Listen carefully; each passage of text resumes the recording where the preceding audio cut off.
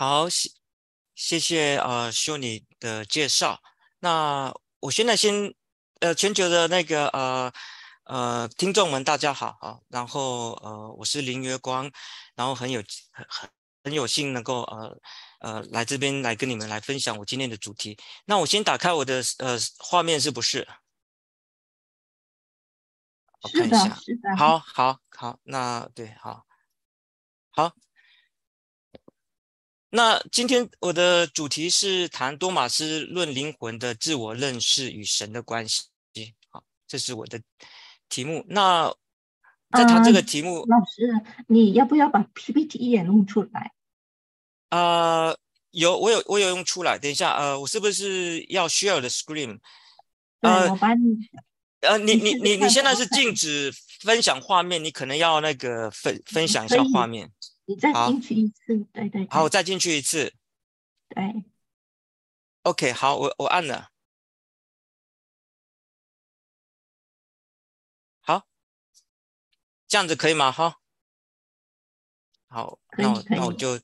那我就开始了哈。所以，呃，我的题目是多马斯论灵魂的自我认识与神的关系哈。那当然，这个题目其实是跟我的这个在科隆大学多马斯研究中心的博士题目是直接相关的，所以我就把我的一些研究的成果、一些想法跟大家们做一番介绍。那在谈这个主题之前呢，我有一些基本的一些问题意识哈。那第一个就是说，认识你自己啊，我们常常说要认识你自己。那其实这是一个古希腊哲学的一个传统哈。这个是特别是在苏格拉底哈，他一直是要求人们去认识自己哈，检视自己这样子。那这个传统其实是源自于这个德尔菲神庙哈，Gnoti Saltum 哈，Noscete Ipsum 的这个格言哈。那经过一些专家们的一些讨论啊，其实这个格言的原始意可以代表是说人啊要知道你不是神，好，或者是说人啊作为一个会死的，在你会死的本性中来认识你自己。因此，这样的一个原始的意义，然后在当时古希腊的这样的一个早期的讨论，不管是在文学，或者是在诗歌，或者是说他们这个哲学里面，我们会发现他们的讨论可以找到三种解释哈。主要就是第一点就是认识自己会死的本性，第二点是认识在自我和灵魂中神性的根基。哦，也就是神与人的关系。第三点是比较伦理学的面向，就是自我节制。当然，在这个三个里面，其实最重要的其实是第二点哈，就是谈神与人的这个关系。所以，认识你自己为什么跟神有关系呢？哦，这个是我这个问题是当中一个很主要的一个话题。当然，我这边简略不去谈那个苏格拉底、柏拉图或者是亚里士多德他们在这个问题上面的一种沉船的关系。好，那当然，除了他们三位之外，其实还有另外一个在新柏拉图时期，就是Plotinus 普罗提诺，他也是强调这个怎么样认识你自己。好，那这个传统其实是一直有，就直接影响到我们现在要看到的，就是说奥古斯丁哈。那我们知道奥古斯丁他从他早期的作品就讲说他的这样的一个神学的研究的目标只有两个，第一个就是认识神，第二个就是认识自己。所以认识神、认识自己是奥古斯丁很重要的一个主题。那当然我们也知道他这个主题。最直接、最成熟的发挥是在他的这个所谓的 De Trinitate 哈，就是论三一那个部分哈。那我们现在就只要从这个脉络直接跳到中世纪的话，我们的今天的主题是谈多马斯。那多马斯有没有谈是说要认识你自己呢？那如果说实际上你去查他的文本的话，其实他应该是不会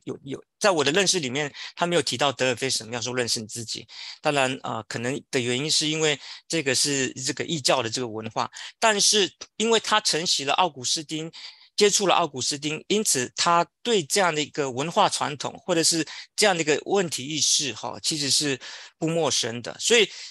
我们现在是怎么样去连接到多马斯怎么关心这个议题那因此谈到这个的话，我们之后会看见是说，在多马斯的神学体系或者他的哲学体系里面，有所谓的奥古斯丁的思想遗产那我们在这边看到的就是说，认识神与认识你自己是奥古斯丁解释人类心灵作为神的形象一个很重要的一个主题那我们如果去做研究的话，你会发现在他的论三一的后半部作品当中，奥古斯丁就是以一种内在深入的方式，尝试在人的心灵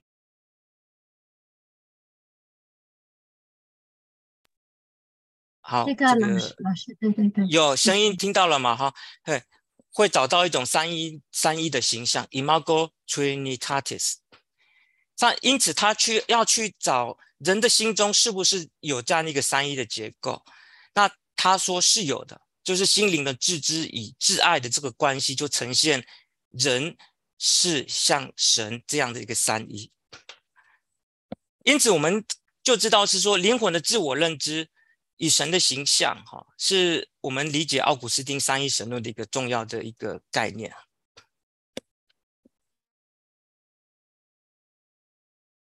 等一下我这个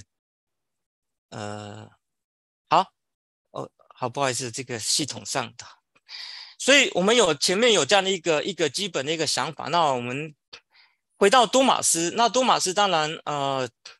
我们知道他是在一个亚里士多德的一个时代当中，那已经是所谓的科学化的一个时代。那我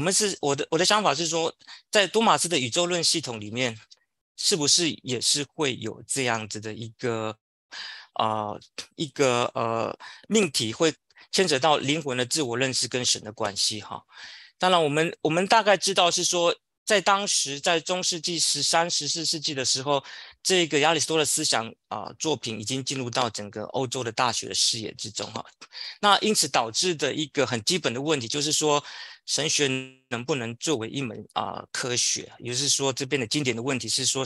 神圣学问是否是一门科学那因此，在这样的一个系统性的一个学术的一个探讨当中那我们就要看是多马斯怎么样把奥古斯丁的一些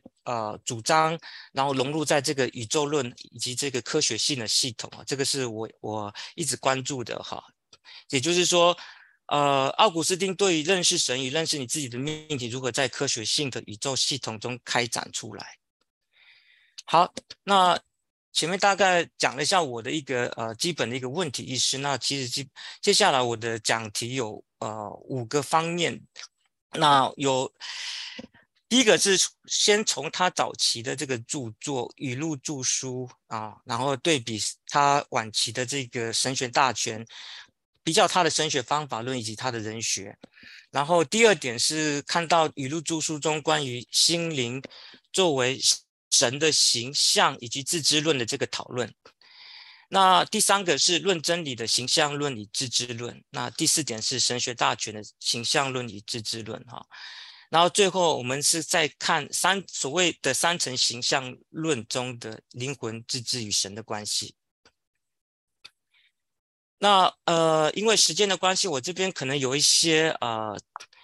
话题我可能会跳过，但是我们先看这个第一个部分，就是谈语录著书跟所谓的神学大全那我们都知道，就是在11、12世纪神学在当时的神学有一个这样的一个教育的需求，因此有许多的神学家尝试来提出一个参考书，但是这当中真正取得成就的是我们说的就是巴黎的主教叫彼得伦巴德那他编撰了对中世纪大学影响深远的这本语录哈，那这本语录其实就是叫做分成四书之语录哈。那其实我们可以就简称它是语录哈。那在这个书里面，当然是摘录了许多教父的思想，并大量奥古斯丁的学说。那语录的一个重要性就是说，在当时13世纪到16世纪哈，除了圣经之外，所有的神学要拿到学位就要去做关于语录的这个评注，也就是所谓的一个 commentary。那因此我们会发现是说，不管是大尔亚伯、波拿文都拉，或者是多马斯、Scotus、奥坎，一直到16世纪的马丁路德哈，他们都评注过所谓的语录，因此形成了所谓隆巴德语录的一种注释的传统。好，那我们看到的就是说，隆巴德在编纂这么多的这些不同神学家的意见，那他是不是有一个编辑的一个方法，或者是所谓的一个神学的一种目的，还有他方法论呢？其实是有的哈，其实是在他的这样的一个语录的一开始的时候，他就有提到哦，我们可以看见，就是在分论一的部分的时候啊，就是在他有提到，就是说在他的一个序言那边部分，他有提到，就是他尝试用奥古斯丁的这个物 res 记号 signa 跟这个享受 flui 还有使用物体来去界定语录的这个四书的结构因此本身这个隆巴德的在那个做法其实也是创造了所谓中世纪关于神学方法论的一个滥觞但是我们这边不多说，但是我们如果比较多马斯在评注隆巴德自己的语录的时候我们会发现多马斯是改用所谓的发出以及起源发出或起源或者是回归终点来作为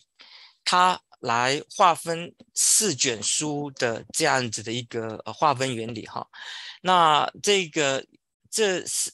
拉丁文是蛮重要的，这个发出就是 exodus， 那起源就是 principium， 回归是 reditus， 那终点是 finis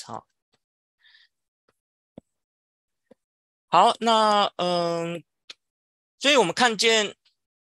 语录著书的一个作品的结构，像多马斯的话，它有所谓的做一个序言，然后序言之后有一个对于序言有一个提出一个问题那这个序言加这个问题形成了所谓的prolegomena theological prolegomena， 就是神学的一个序言，然后再来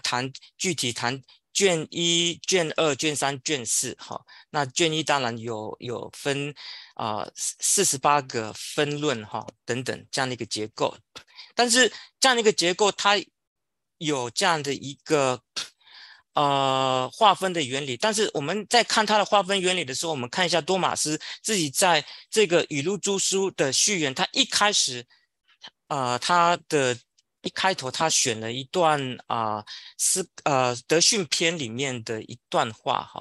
那这是一个很有趣的一个现象，也就是很多时候所有的这些神学家们在做评论的时候，一开始的这个序言，他们通常都会选择一个圣经的片段，那个圣经的片段就变成传达他们怎么去理解这四部作品的内在的一个关联性，以及它这个关联性的这样的一个划分的这样的一个原理。那多马斯选了这个德训篇，那这个他是说我智慧倾泻成河，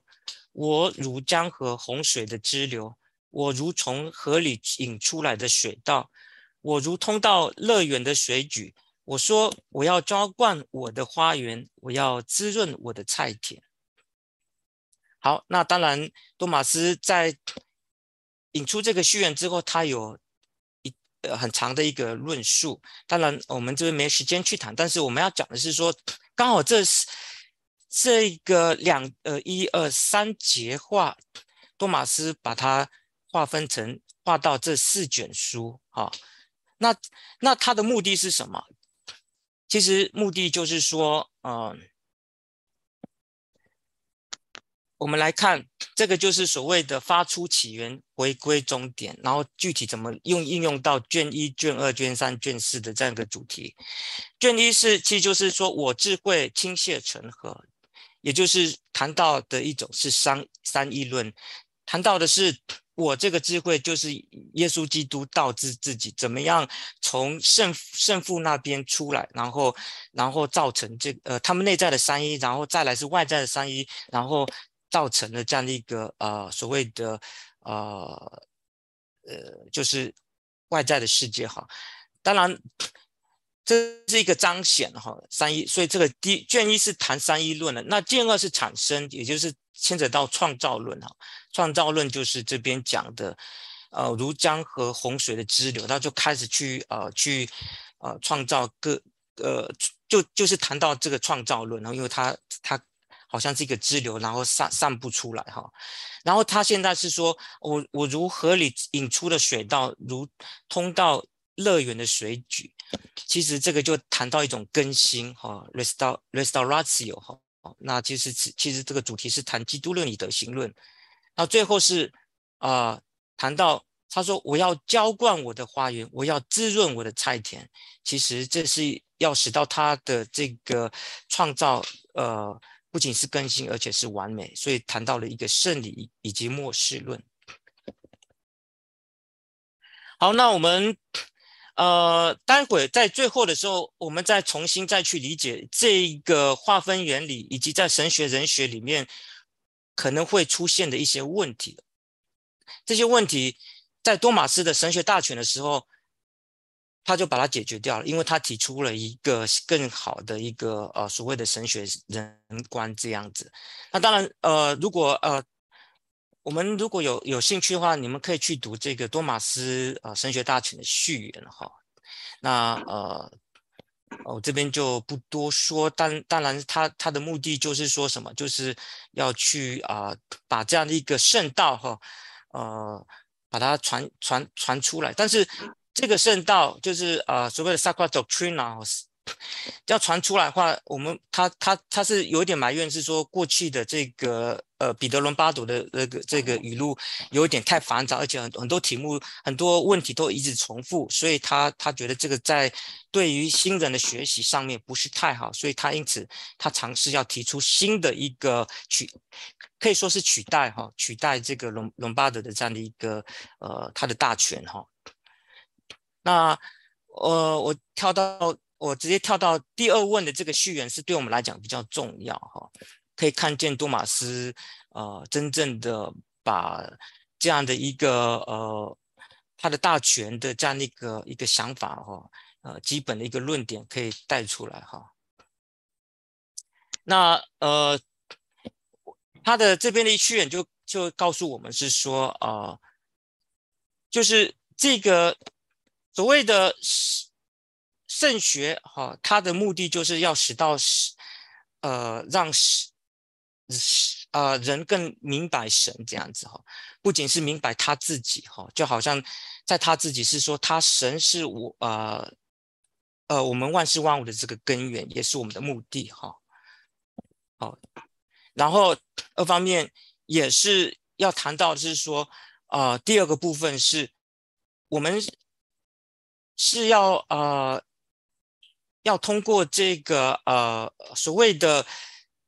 理性受造物的这样的一个回归来回归到神，然后再来是要怎么回归呢？要借由耶稣基督好，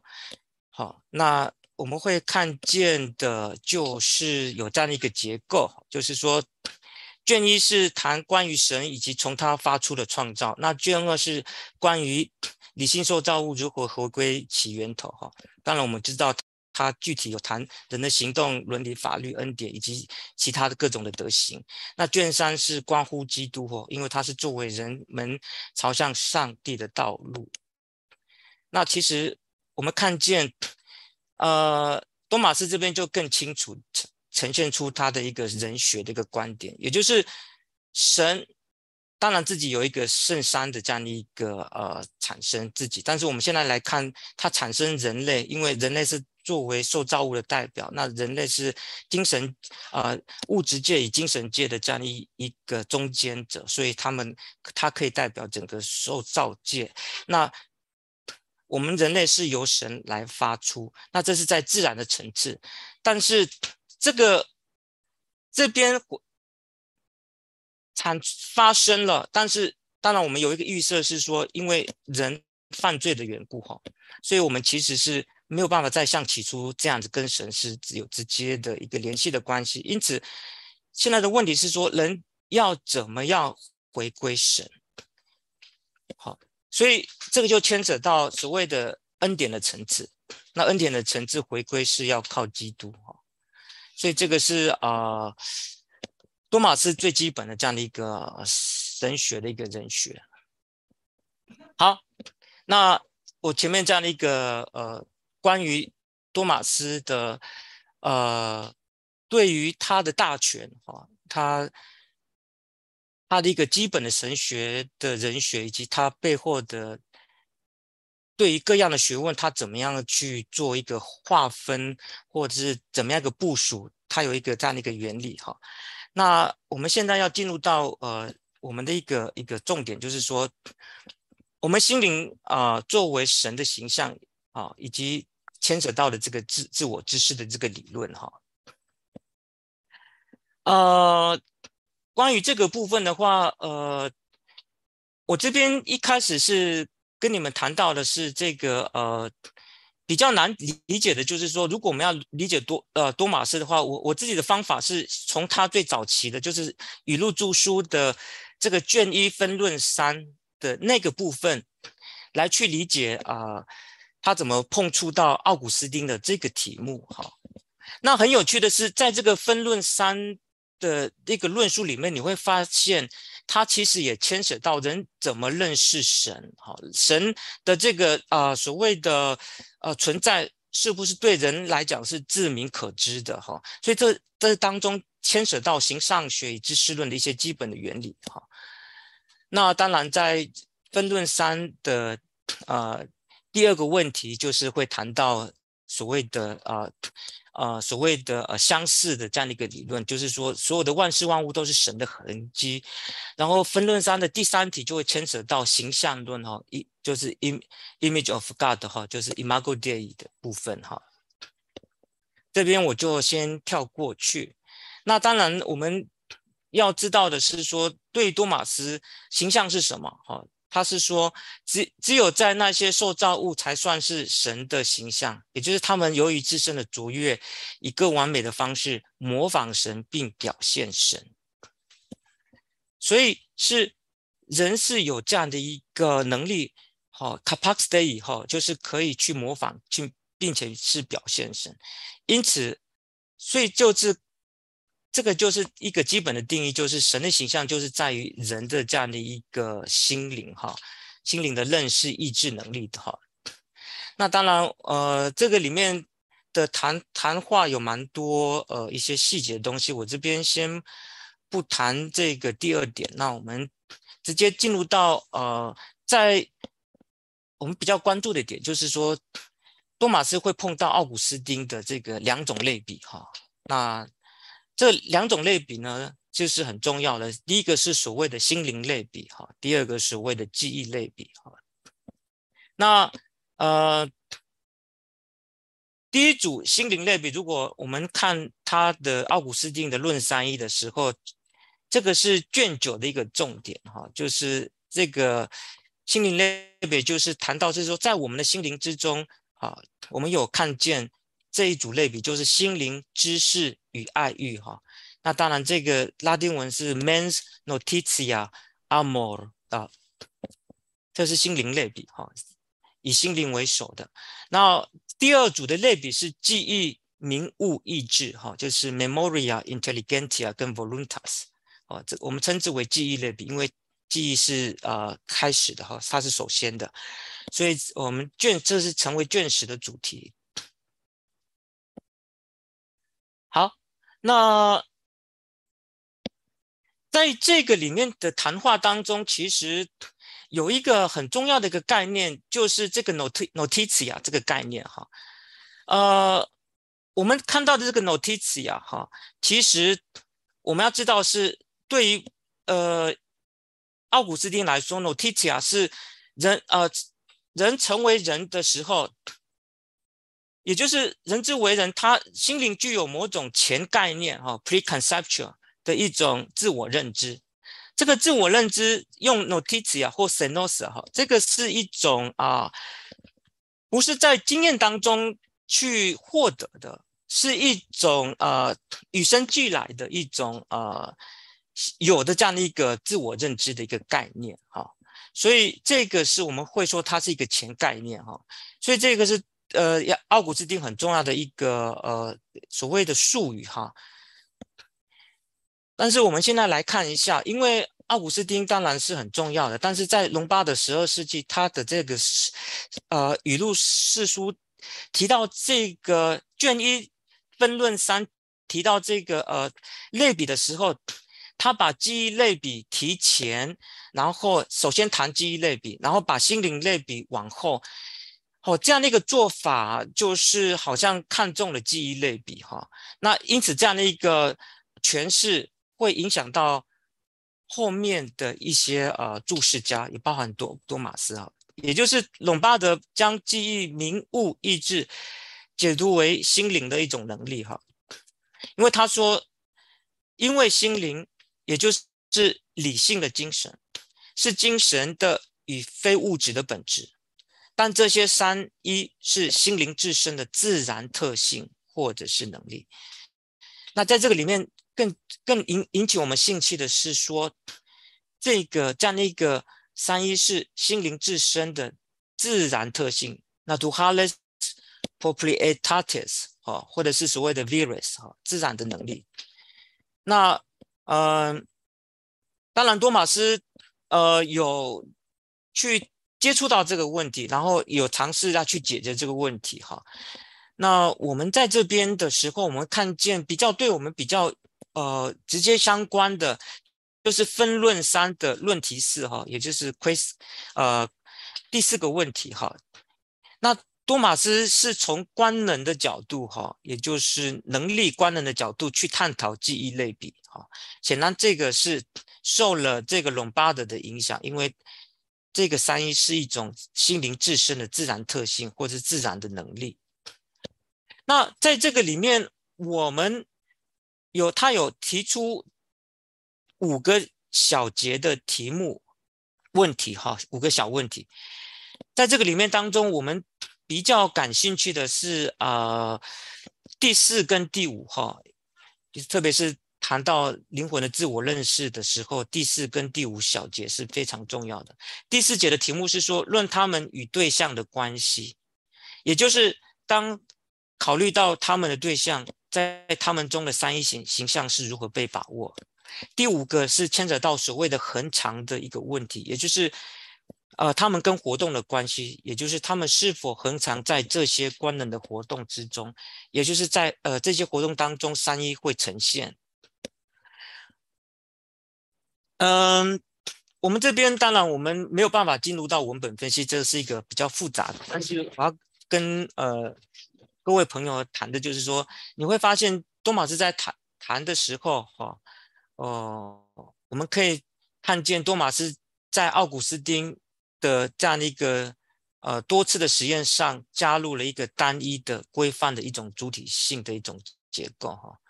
也就是尝试把亚里士多德的灵魂论拉进来去谈这个记忆类比跟心灵类比。然后这个背后的一种主体性架构就是亚里士多德灵魂论的这样的一个观点，就是灵魂的本质是要由官能去界定以及去发现或去明白。那官能要通过它的活动，而活动是借由它的对象，比如说视觉眼睛它的活动视觉，它的相应的对象就是这个所谓的颜色那我们就可以知道说这个眼睛是一种感性的官能等等哈，这个就牵扯到比较复杂的一种灵魂论的这样的一个架构。但是我们可以看见是说，多马斯把这个心灵类比以及记忆类比，把它套入到这个灵魂论里面哈，所以你就会发现，这个是一个很有趣的、很重要的一个所谓把两个就是灵魂论以及奥古斯丁的所谓的心灵论怎么样把它结合在一起？这个是多马斯在早期的时候就尝试去做哈。那我在这边谈到那个记忆类比的时候，其实会有一个问题，就是说，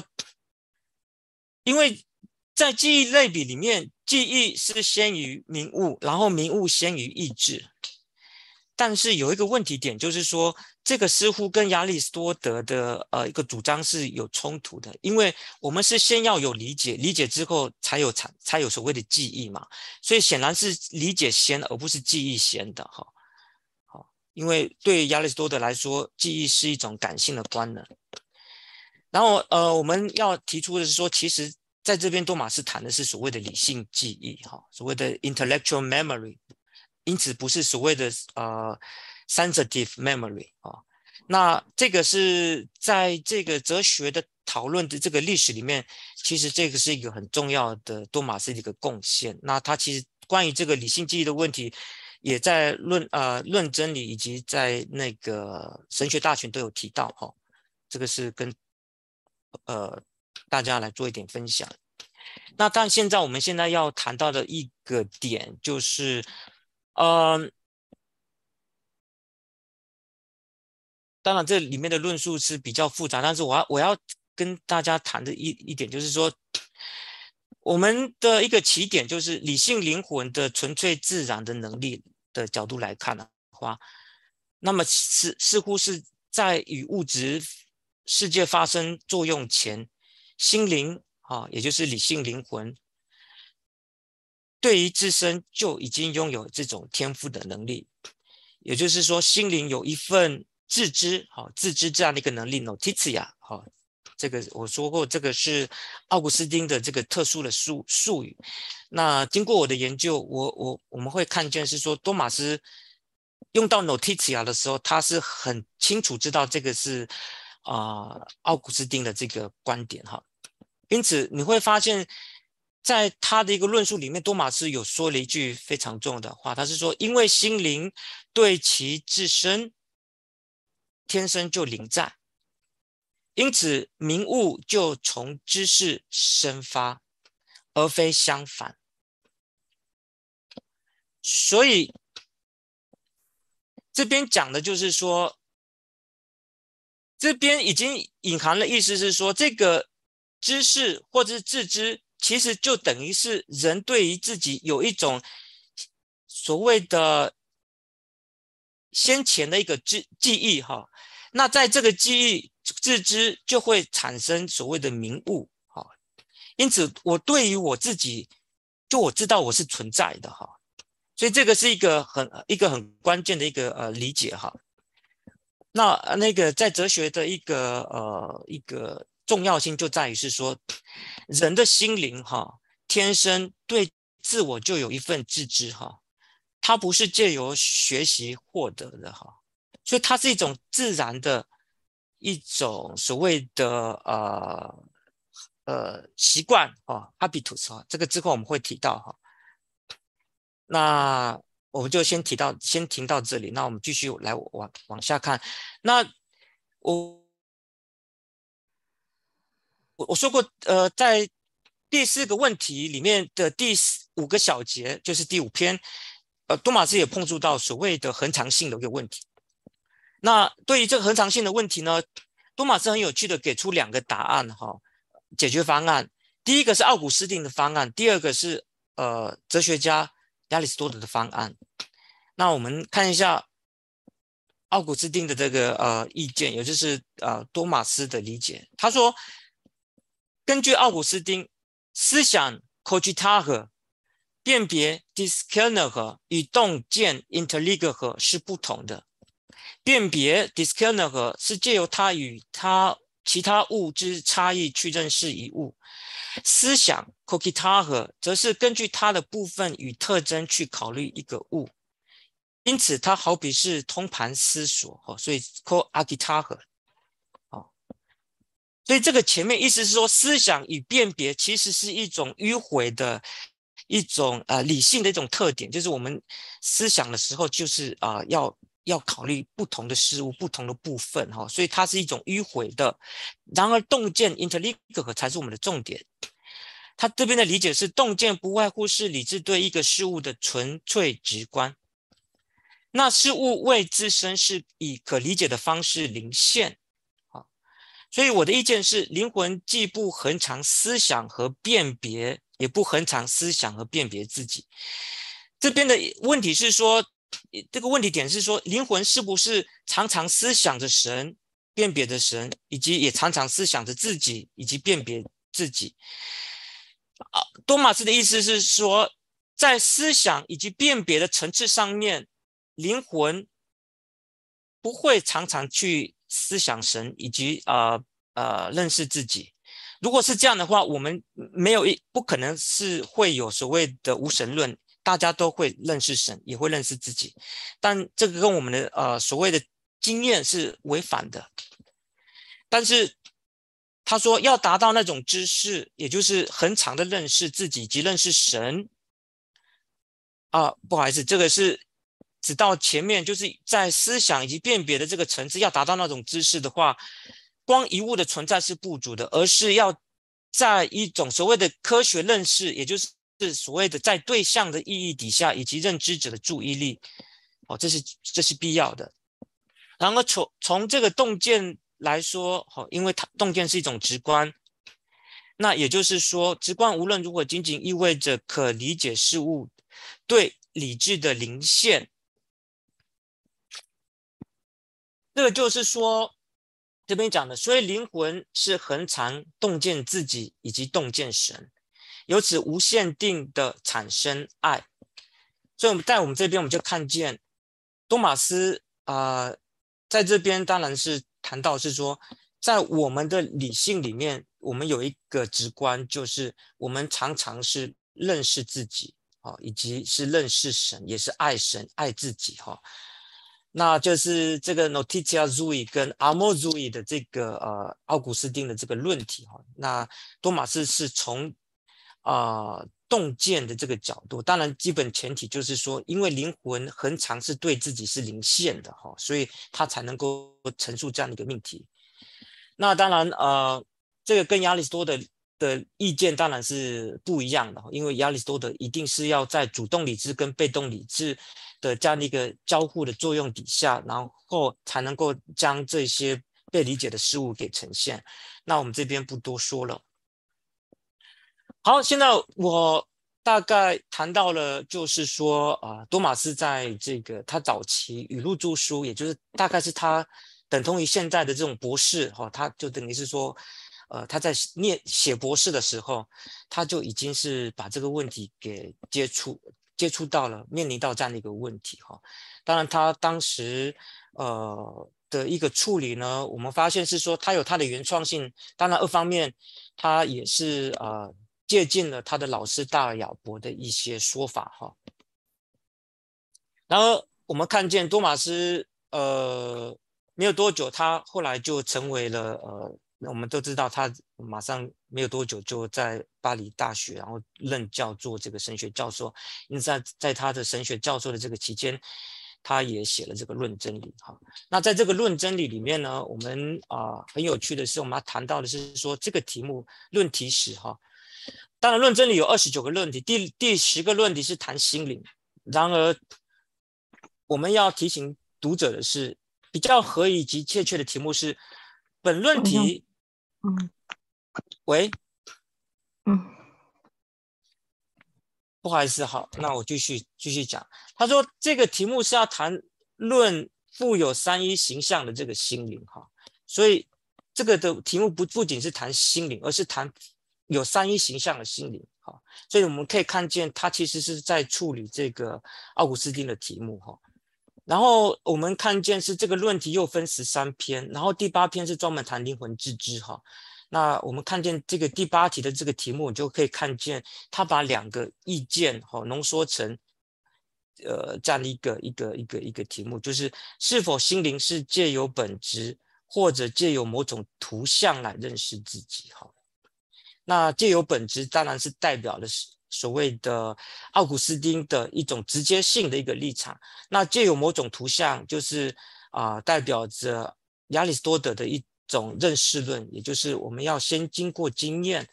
产生这种所谓的感觉像，然后再来认识自己。那这边是有一个很有趣的点，就是说如果你去分析多马斯的这个论真理的这个13节里面，它其实包含5个子题一个是第一个部分是第1节到第3节是谈灵魂的本质与官能，第2个部分是第4节到第6节是谈物质事物的知识，然后再谈三一形象，第4个部分是8到第10节就是谈灵魂的自我知识，然后再来是谈关于神的知识。我们通过这个子题还有这个布局来看，你会发现它跟神学大全的卷1 75到89问其实是息息相关的。所以这个有待其他的有兴趣的同好们可以去把这样的一个结构去挖掘出来那当然我们在这边简单的讲就是我们要理解的是说怎么多马斯在这边怎么去理解到底是借由本质呢，还是借由这个图像来去认识自己这个基本的一个问题。这边我们就我们看到第2段，就是说如果我们进入到多马斯的回答的时候，就是在第10问第8小节多马斯的主论他的回答的时候，你会发现其实多马斯整个布局其实还有他的问题意识，还有怎么问问题以及怎么处理这个问题，其实我的意见是全部是基于这个奥古斯丁的意见。所以灵魂自我认知这个题目其实是奥古斯丁的题目因为你会发现在多马斯在神学大全这边的时候，84到86他先要问的是关于物质事物的知识，因为我们是有一个先认识外在事物，当然之后我们再来向内来认识自己，所以是87问，然后再来向上，也就是比灵魂更高的，比如说天使与神的这个知识，所以是向外、向内以及向上。这样的一个方法论其实是奥古斯丁的一种方法论那我这边谈一下在多马斯的论真理里面的这个回答里面，它分4种自我知识。那对于我们来说前面2种是比较跟这个主题是比较息息相关的，因为后面另外2种是跟这个跟这个亚里士多德是有关系的。那我们的重点在于这边，就是什么是现实知识？什么是灵魂的现实知识？就是说，借由他一个人现实的思考，他有灵魂。因此，多马斯主张是说，灵魂是通过他的活动被知晓的，也就是一个人可以感知到他有灵魂。他活着，他存在。他为什么能够感知？乃是基于他先感知到，他感觉，他理解，他行使这类生命的活动。当然他引用了尼哥马哥伦理学，但是他的重点是在这里，没有人觉察到他理解，除非他先理解某物，因为理解某物先于理解他再理解，因此藉由他理解或感觉某物，灵魂进一步现实的觉察它存在。这边其实表示的是，人要认识自己，不管是感知上的认识、理性上的认识、判断上的认识，我们先要通过一个行动，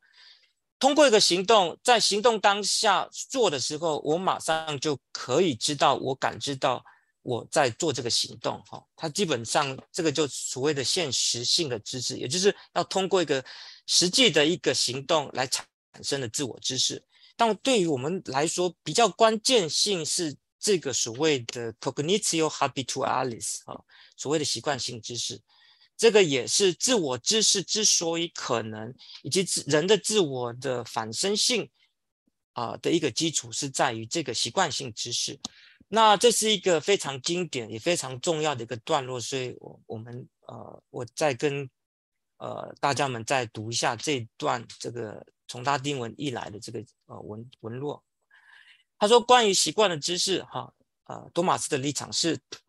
灵魂借自己的本质看见自己，也就是基于这个基本的事实，它的本质为其自身是零线的，因此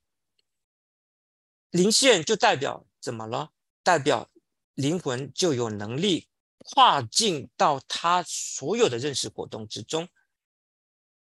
那举一个例子，就好比是一个人由于有了某种知识，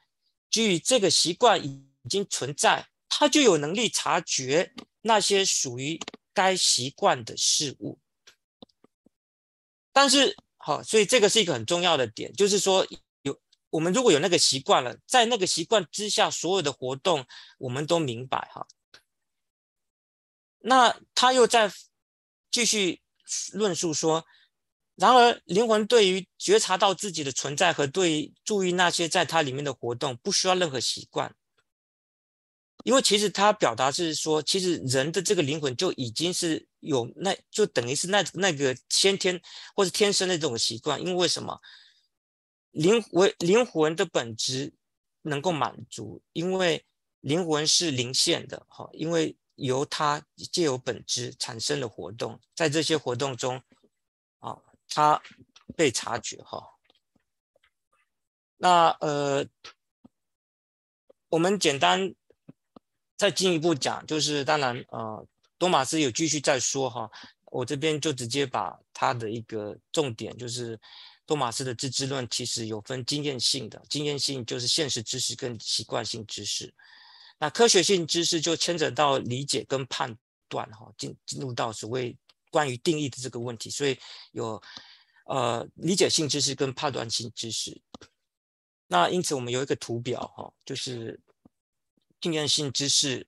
科学性知识的灵魂知识，在这里最重要的其实是习惯性知识，这个部分其实就是等同于奥古斯丁的 Senosa 或者是 Notitia Rui， 也就是恰巧是在这一个点上面是亚里士多德的整个这个认识论或者自我自知里面自我认识论里面所缺少的这个部分，就是这个习惯性知识。好，那我现在很快速的进入到神学大全卷1 87问这里87问也是谈到人就是人的这样的一个自我知识当然我们会看见是说多马斯不会再像时间差不多，那个可能最后几分钟吧，好吧。好，我有在看，我现在应该是讲了50分钟。谢谢。那好，那我们看到87问的时候，其实你会发现在多马斯在谈论的时候，他会讲是说他不再用平行本质他的结论是说我们不是借由本质而是借由活动来认识自己。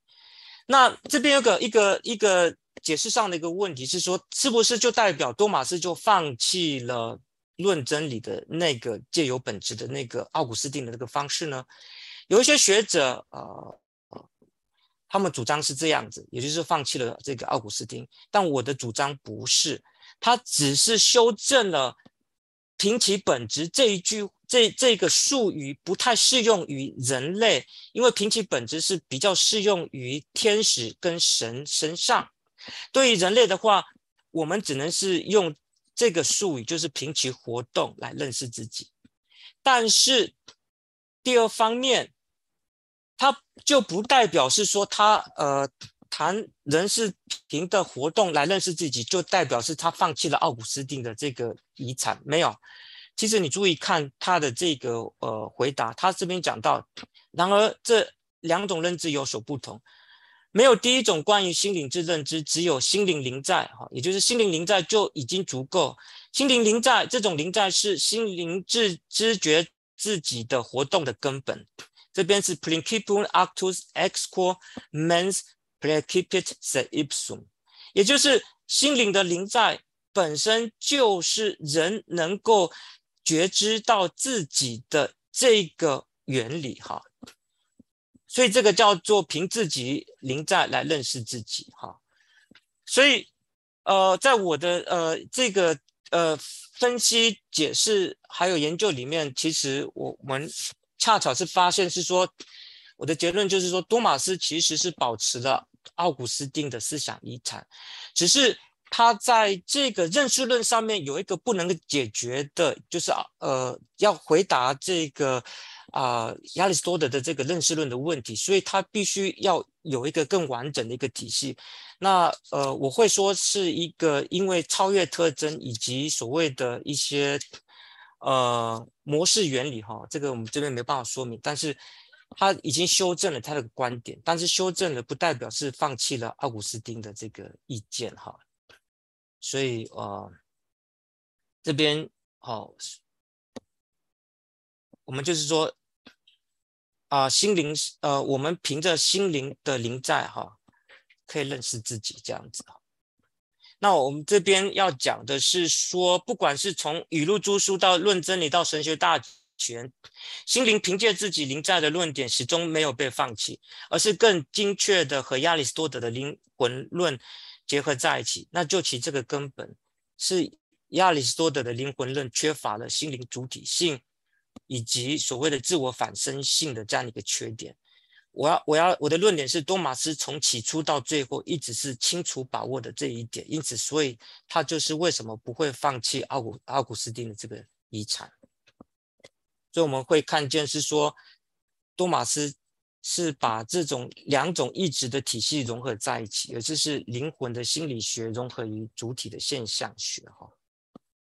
好，那我在这边没有办法去谈这个更细谈这个三层形象论。当然我要提出的就是说很有趣的就是在语录著书的最后一个部分，最后一段文字，多马斯第一次提到所谓的 triplex imago Dei 形象三层论。好，那这边他有提到三种形象，就是创造之形象、相似之形象、再造之形象。但是我们要说的是，他这边是有问题的因为他这样子没有办法把这个神学人学给他表现出来。因此你会对比到在神学大全，也是他在成熟的时候，第一集第93论题第4篇。谈到一个题目，就是说是否每个人都有神的形象他也提到三层形象论。那在这边提到的是说，在人内神的形象可以以3种方式来看。第一，就人有自然倾向去认识神与爱神这是为众人所共有。第二个是就人现实的或是习惯的去认识神与爱神，这当然是不完美的形象。第三个是完美的方式认识与爱神，也就是根据荣耀的形象。因此他的解释是基于这个诗篇第4篇7节因此产生所谓的创造形象、再造形象、相似形象。这边相似或荣耀形象其实是变成是在天上所以这个是他早期的这个部分的时候，他缺少了所谓的荣耀的形象，这个是蛮重要的。